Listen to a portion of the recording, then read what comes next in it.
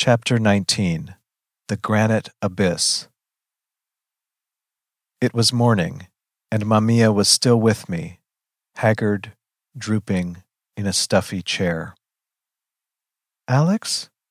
She smiled, tight, wary. "How are you feeling?" I hurt, alive. "Would you like some water, sweetheart?" "Okay." They'd gone back for my voice, which had been lost. I recognized it as mine. "Tell me." She scooted the dumpy chair closer to the bed, took my hand. "What happened? Did Joaquin come?" "Yes, he's with Lori. She's fine." I had failed to consider the possibility that she might not be. "The doctors urged her to have a cesarean as soon as we arrived, but she was already in labor and wanted so much to try for a vaginal birth. It was slow, so slow. Not really, but that's how it seemed when we were counting every minute. Very dangerous, the waiting, and so traumatic for her little body, lurching through contractions. No epidural, no relief. She wanted to experience the births naturally. I was crazy with fear, but Lori was committed to it, against the doctor's advice." Mamiya gulped the water she had offered me. I knew we were headed into perilous terrain. "Then, thank all the gods that be, the first baby's head dropped and she could push. Joaquin came just in time to see it crown. We watched the body emerge and slip out, neat as could be, a beautiful, perfect baby, 5 pounds, 3 ounces, a girl, Miranda Michelle, aspirated, crying, she and Joaquin and I, my tears and his euphoric. He held her as they cut her cord. His baby girl, my own designated granddaughter. Lord, what a miracle." I breathed, as I hadn't during Mamiya's tale, expecting tragedy. Number 2 child, the other twin, less willing to follow its sister into the world, did not come, and after an hour the doctor forcefully recommended a C-section. He urged us to convince her it was the safest way, the surest. I started to, but Lori reprimanded me. I was to be her advocate, and she wanted to give birth as women were meant to, without intervention. Joaquin was desperate, but held his tongue. The doctor and nurses were monitoring the baby, still getting a heartbeat, so they let her labor on. Oh my God, Alex, I was as worried for Lori as the baby. It was awful to watch her suffer so fiercely and unrelentingly. Finally, it entered the birth canal, and as it did so, as it was dropping, as she was readying to push at last, the heartbeat grew fainter. Everyone panicked, terrified. I nearly passed out but forced myself to stay conscious, breathing with Lori. The doctor worked that baby out as fast as he could. It crowned a little boy, perfect also. She paused. I readied myself for a hallelujah shout. But dead. Neither the doctor nor his staff could revive him. God, how they all tried. He would not breathe. His heart would not beat. He turned blue. Stillborn. Died in the birth canal. Miranda's brother. Despite my fears, somehow I believed till the end Lori would triumph. But she didn't. Should have had the C-section. But who knows what might have gone awry there. It's no one's fault, Alex. Not yours, nor Lori's, nor mine. Joaquin's, the doctor's, not anybody's. He could have crowned a few minutes earlier and been fine. You just don't know. This was not how it was supposed to turn out. I'd rocked the twins on my knees, rocked them in a golden oak chair, cradled in my arms, laughing. How could one of them have died since then? Her fall must have weakened him, done some internal damage. If she hadn't fallen, he would have made it. Alex, my dear son, you're such a dualistic thinker. Life is not a simple bifurcation of alternatives. There are innumerable possibilities that lead to consequences. If Lori hadn't fallen, She might have gone into labor at 3 a.m., and I might have been so groggy driving her to the hospital that we got into an accident. Or a million other things. Harvey might have tripped and never emerged from the house. You can't keep laying the blame for the worst outcomes at your own feet. We all play many roles in one another's lives, and each has its own effect, and each modifies the infinite paths that converge and diverge as we walk them. You are not responsible for her baby's death. Please believe that. Mamiya quivered to her feet, turned to face the rising sun. He was perfect, beautiful child, still warm at the threshold of this world. I've never seen a dead baby. Choked on a sob, let out a keening breath. She was exhausted, her shoulders drawn inward to constrict the grief. Not everything's about you, teacher man. Get out of your head and give your mother the comfort she deserves. Hold her. I did, soothed and let her weep. I'd never seen a newborn at all, could not conjure the image of one dead. But this one, which I knew as one knows certain unknown things, was my son, whom I had rocked beside his sister in the golden oak chair. I had to see. Now, the desire swelling to urgency before it was too late. Where is he? What's going to happen to him? Mamiya's sharp look warned me off. He's in the hospital morgue, I'd guess. Why? In the morgue? I have to see him. Too cold down there for a newborn. That's ghoulish, Alex. Why torture yourself? I have to go to him, right away. What about Miranda, and Lori and Joaquin? I pulled on my pants and shoes, ran my fingers shaking through my hair. I'm sure you'll need Lori's permission. But I was out the door, forcing myself to walk, act calm. Of course she was right, a hurdle I was unlikely to surmount. Lori would know why, which didn't mean she would agree, but what would Joaquin think? And I could not, now or ever, tell him. A man converted to fatherhood, his earlier resistance and cruelty forgiven in the whelm of love. The three of them in her room, a tableau of redeemed harmony, parents bending toward their child, who slept in the sweet assurance of her welcome. Who would have the gall to enter that charmed circle and demand to see the son who wasn't there, the dead other? Though the sear of his loss lay just behind the ecstasy in his mother's eyes, flaring shame and anguish, he could have been saved. There might still be time. I needed to talk to her alone, persuade her to let me see the dead other. Hey, Joaquin, if you need to take a break, I'll be happy to take your place for a while. You've been up all night. Go on, get some rest. They've got beds. Wearing a smile too big for his face. Thanks, man. I'm fine. Can't leave my women. I'll crawl in next to Lori when I get sleepy. His widening smile defying the laws of physics. My mom's on her way here to meet Miranda. And Lori. Lori jumping in. Shelley was planning to invite Clarice up here so we could get acquainted, but she didn't get a chance to. She cocked her head at me. I think of Shelley as the mother I would have loved to have, so she's like Miranda's maternal grandmother. Our little girl has a wonderful family. The clock was ticking. That makes you, in effect, her uncle. Joaquin must have swallowed the Cheshire cat. Would you like to hold her? He vacated the chair for me, laid the swaddled Miranda in my arms. For the first time, I took a close look at her, and yes, in the realm of babies, she was spectacular.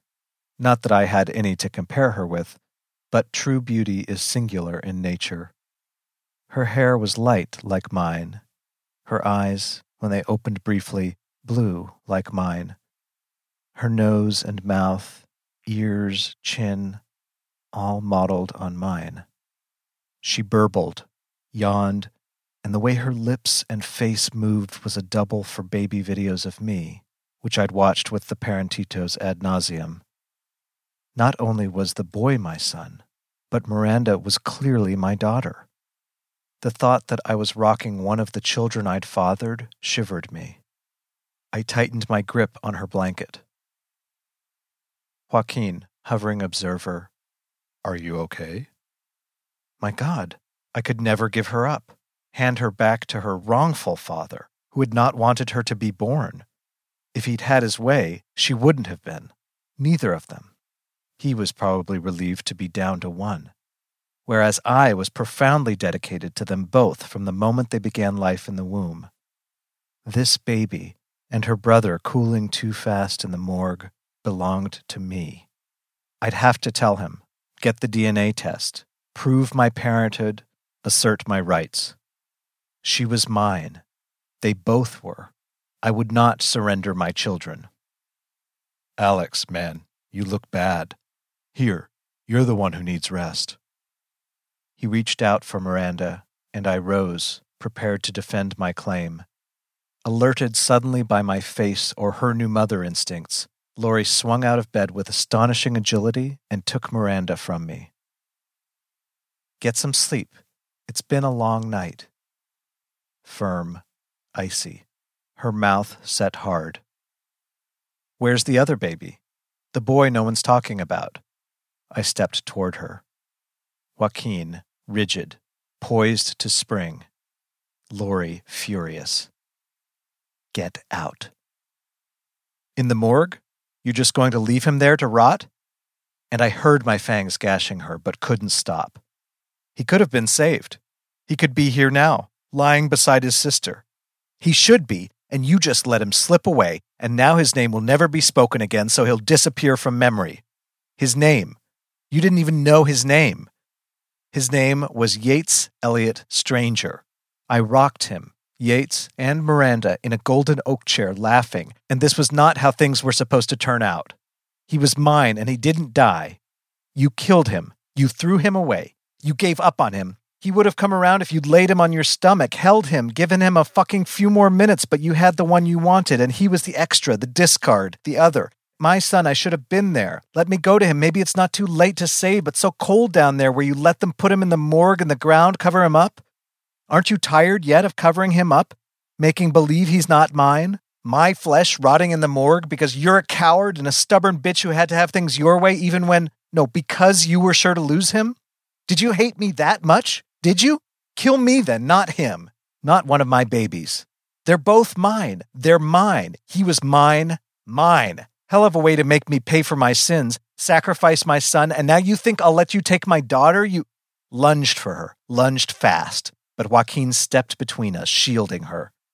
You're glad he's dead. Down to one, wanted them both dead. You never wanted them at all, murderer. Don't deserve her. Give me... And the room was suddenly full of people. Mamia coming in with a cropped, gray-haired woman and a different hospital man grabbing me roughly, and suddenly my knees buckled, and everything was sudden now, me shrieking into the dark, dying, of which I was glad, to join my son if I could just tell them to lay me next to him in the morgue. We could go away together, and no one will ever know he was mine, glad to be rid of us. Alex, my dear son, why must you torment yourself so? Wrong. I'm the father, not the son. Too late now to save him, tagged and bagged in a drawer of the morgue. If Tiger had been here, but that was a glacier from another age. Where was I now? Where were any of us, carrying on the daily pretense that we knew where we were, living on what we believed was secure ground, wading unaware deeper into the corpse-stratified quicksand grave of living on? In the room that was my own, over the garage, in my bed, with no memory of the passage from there to here. The cats straddling a patch of sun, whose eastward origin pointed toward it being morning. Another one. I had to come back to consensus reality, take up the walking stick of my given role, and shuffle on. Apologize, be nice, predictable, write off the chimera of happiness that had propelled me across the desert. I had no children, no lover, no prospects. I was a scarred, mean 26, and in a decade would be a bitter middle-aged. My life would be ebb, the vacancy of expectation, the sterility of imagination, the absence of desire. When Mamiya died, I would remain alone in this house that I hated, ill-kept and ill-kempt, rocking barren-armed to dust. I rose and dressed to begin the countdown.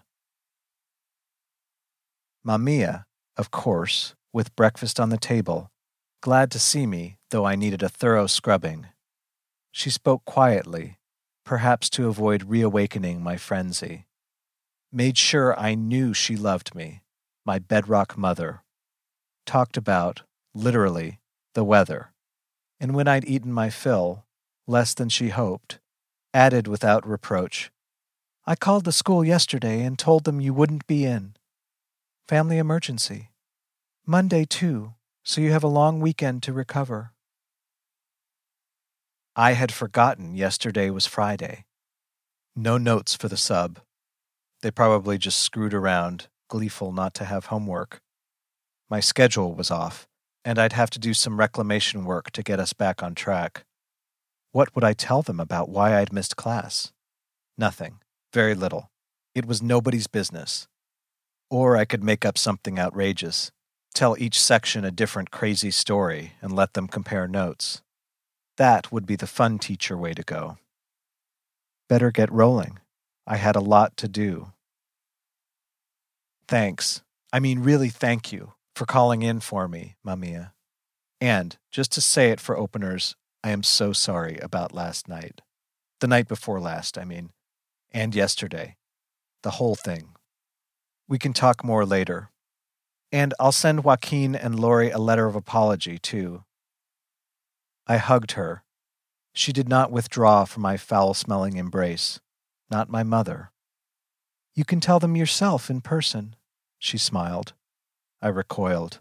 Hadn't thought where they might be. In the hospital, I guess. "They're staying here with us just till tomorrow.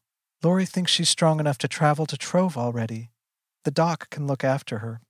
I understand, but I had so much hoped to have more time with Miranda.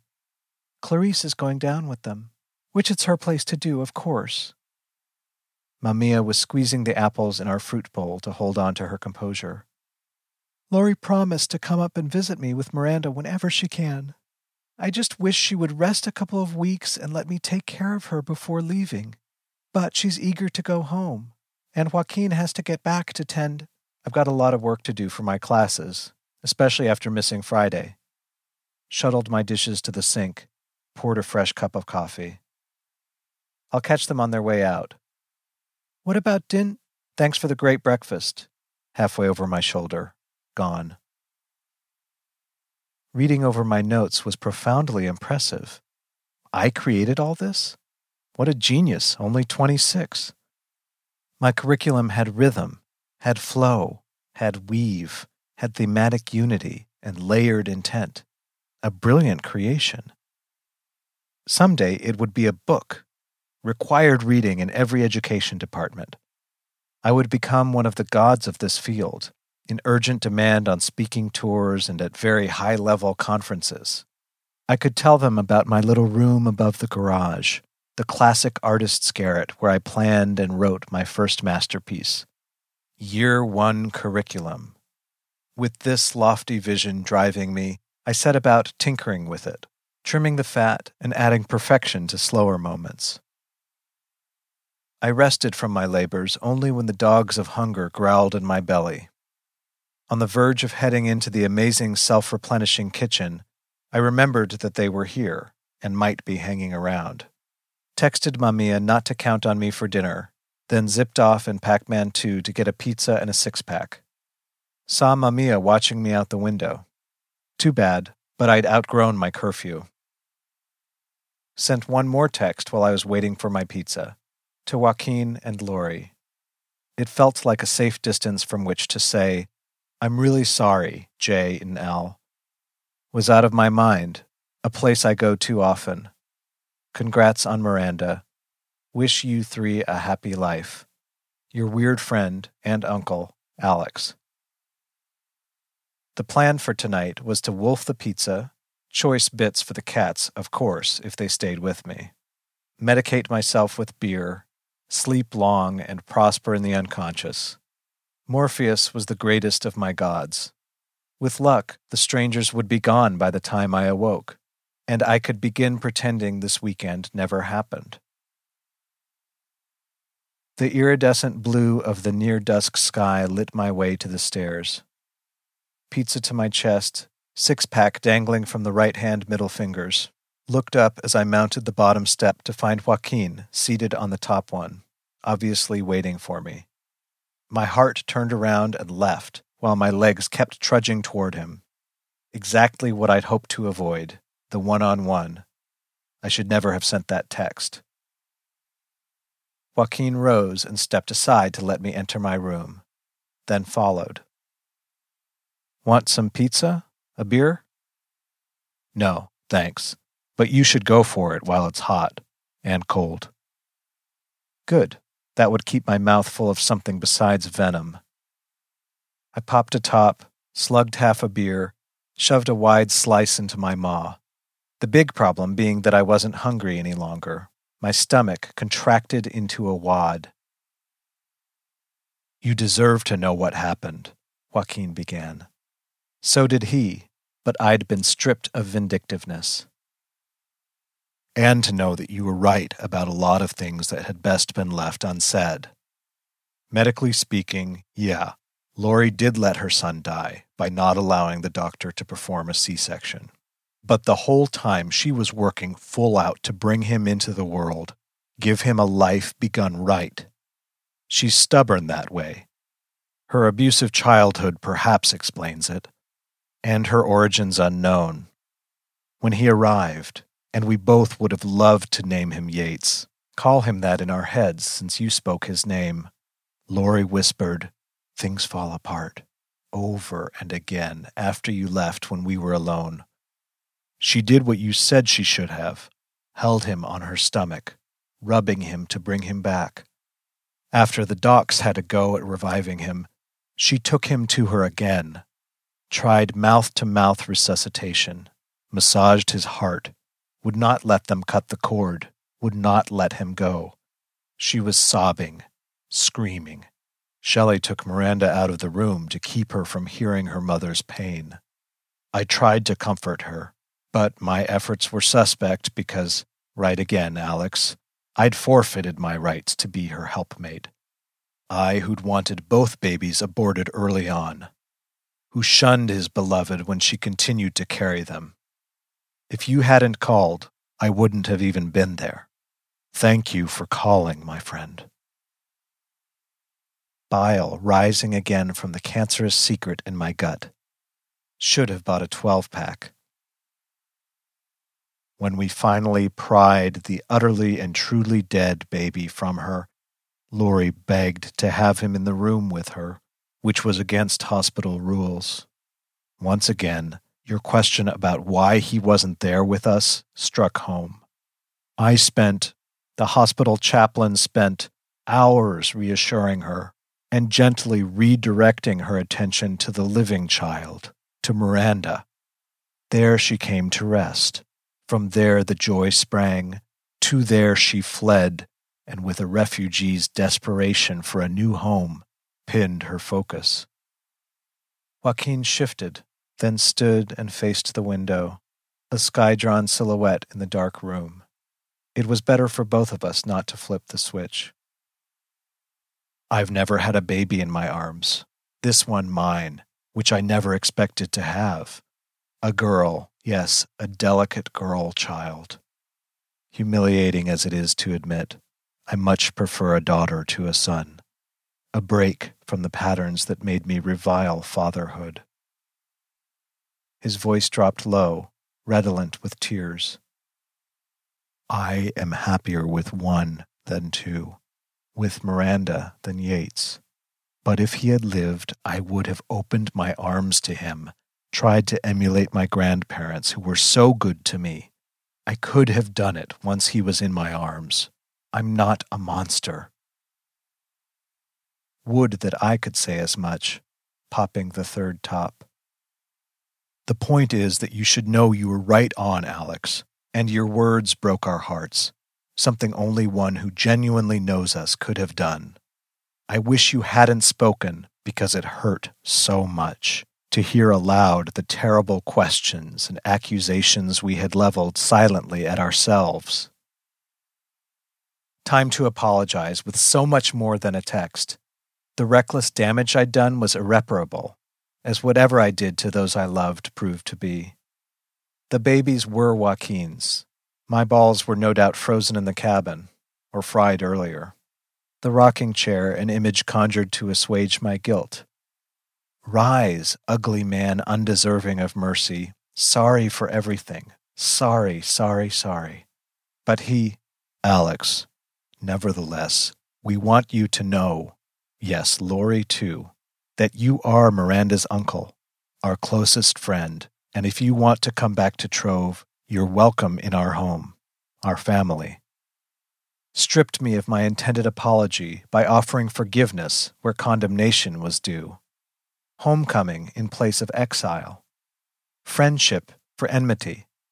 And I had said Joaquin was not a man of that ilk. No words to return to him, only my beaten self, which rose without volition and lurched over to embrace him, as I had never done before. Both of us in tears, hanging on to each other as I could not have imagined two straight men doing, especially being one of them. From the eyeless safety of his shoulder, I confessed the harbored dream. I'd been thinking I'd be the baby's father, raise them as my own. After being the worst son a good man ever suffered, become the best father the twins could wish. Watch them grow, hear them call me daddy, fill their lives with love and happiness. But it wouldn't have worked anyway because Lori would never have allowed me to be a father to them. Oh, in time I'm sure she would have. No, she'd never have forgiven me. For what? This was the moment to tell him the truth, nothing but, or forever hold my peace. For not being you. A simple truth, whole enough. My night with Lori was not itself to blame, though it had been the catalyst for our labyrinthine passage to this moment. It was my irrational assumption that at its end she would love me as she did Joaquin. Her love was what I'd sought through entering her body. So pathetic a delusion. Even if Miranda was biologically mine, she would be his in all ways that mattered. He stepped away from me, still awash in tears, just visible in the ebb light of day, stood and let empath silence speak. Time dry grief and heal memory, bridge the riving. Even so, you called. I did, and if I hadn't, and saved me. The crickets, loud and monotonous, drove weariness into my skull bones. Joaquin bade farewell with a second embrace and slipped out the door. At the top stair he turned. Please see us off in the morning. One more scene and I could get back to my life, my classroom, my teaching. Coming up, One Flew Over the Cuckoo's Nest, whose inmates were certifiably sane, constructing a reality in which the outcomes commingled poignant injustice with a sharp hope that elevated the reader's humanity. Rather than cursing the gods, they sat among them, gazing benevolently on the noble, unmerited suffering humankind inflicted on itself. As the next morning, when I joined Mamiya in wishing the strangers a safe journey and sweet homecoming. Met Clarice properly, she assuring me of no need to apologize, Lori warm and kind, knowing our transgressions sealed impermeably. They wreathed us in extravagant gratitude and enfolded us with bountiful hugs. 3-day-old Miranda passed from Mamiya's hand to mine, babe of placid grace, and they departed, with Lori's promises of frequent returns and Joaquin's effusive invitations to visit them in Trove. I draped my arm over Mamiya, trembled by the leave-taking, waving, smiling, recalling how in days of yore Los Parentitos had stood just so to see me off. "You all right?" I asked as they disappeared around the corner. Mamiya buried her face in my shoulder. "I'm going to miss them," her voice like cracked stone. "We'll go down soon. Don't worry," patting her arm solicitously. "Can I do anything for you?" That vaulted a smile from the granite abyss. Alex, taking care of his mom, thinking of others before himself, a grown-up man at last, never more to be scarred and spurned by impulsive stupidity. Bodes well for his career and possibly even at some point his legitimate fatherhood, wouldn't you say?